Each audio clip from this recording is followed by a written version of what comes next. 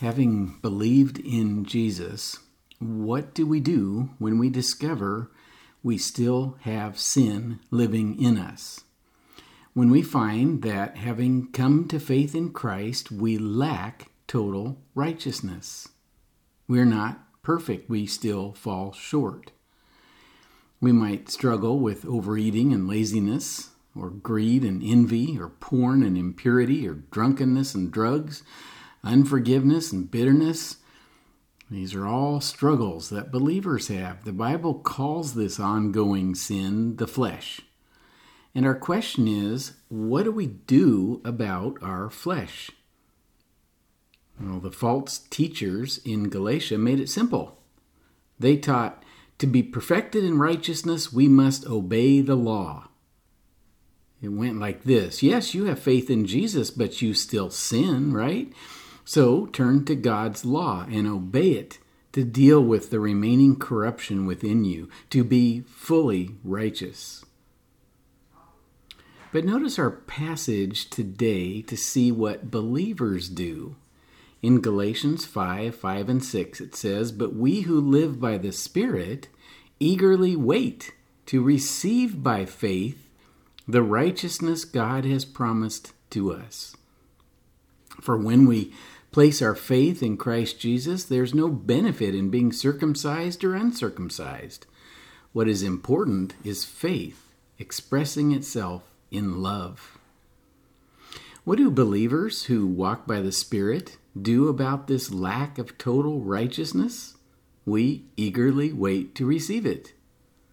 We know God has promised us complete righteousness when we are in heaven, when we have no flesh, when we have new bodies, and not until then.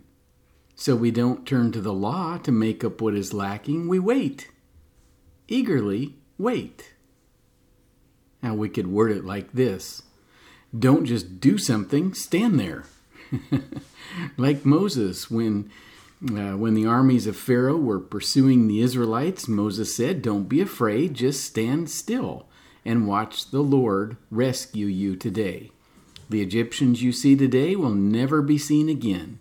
The Lord himself will fight for you. Just stay calm." So what do we do when our old sins pursue us, or the old slave master comes calling? Stand still and look at the cross where the Lord rescued you and where he drowned all your sins in the Red Sea of Jesus' blood. Eagerly wait to receive his promised righteousness. Look forward to the day when you will have a new body and be free from your flesh, but don't try to pursue it through the law. We will be like Jesus one day because we will see him as he is. For now, if you are being led by God's Spirit, you will have the fruit of patience in your life, and you will eagerly await the promised righteousness.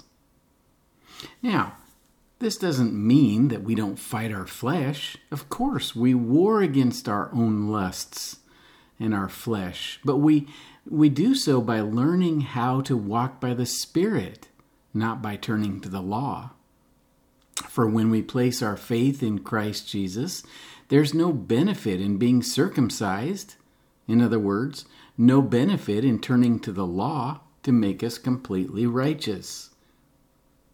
And then Paul summarizes what is essential in life. He says, what is important is faith expressing itself in love. He's saying that faith is the key to it all. Believe in the cross, and the Spirit will pour love in your heart. As you look at the cross and believe it was for you, you let it ruin you with love. That one so holy would stoop so far as to become your sin to rescue you from sin. Jesus was unrecognizable as a human being while wearing your sin on the cross, so that you would be made righteous by faith.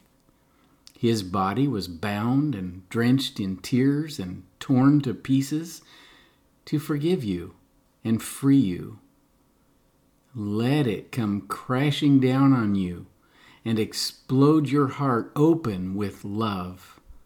And let the love the Holy Spirit pours into you overflow to those around you. Just gush it out on them. You'll be fully righteous one day. In the meantime, eagerly wait for it.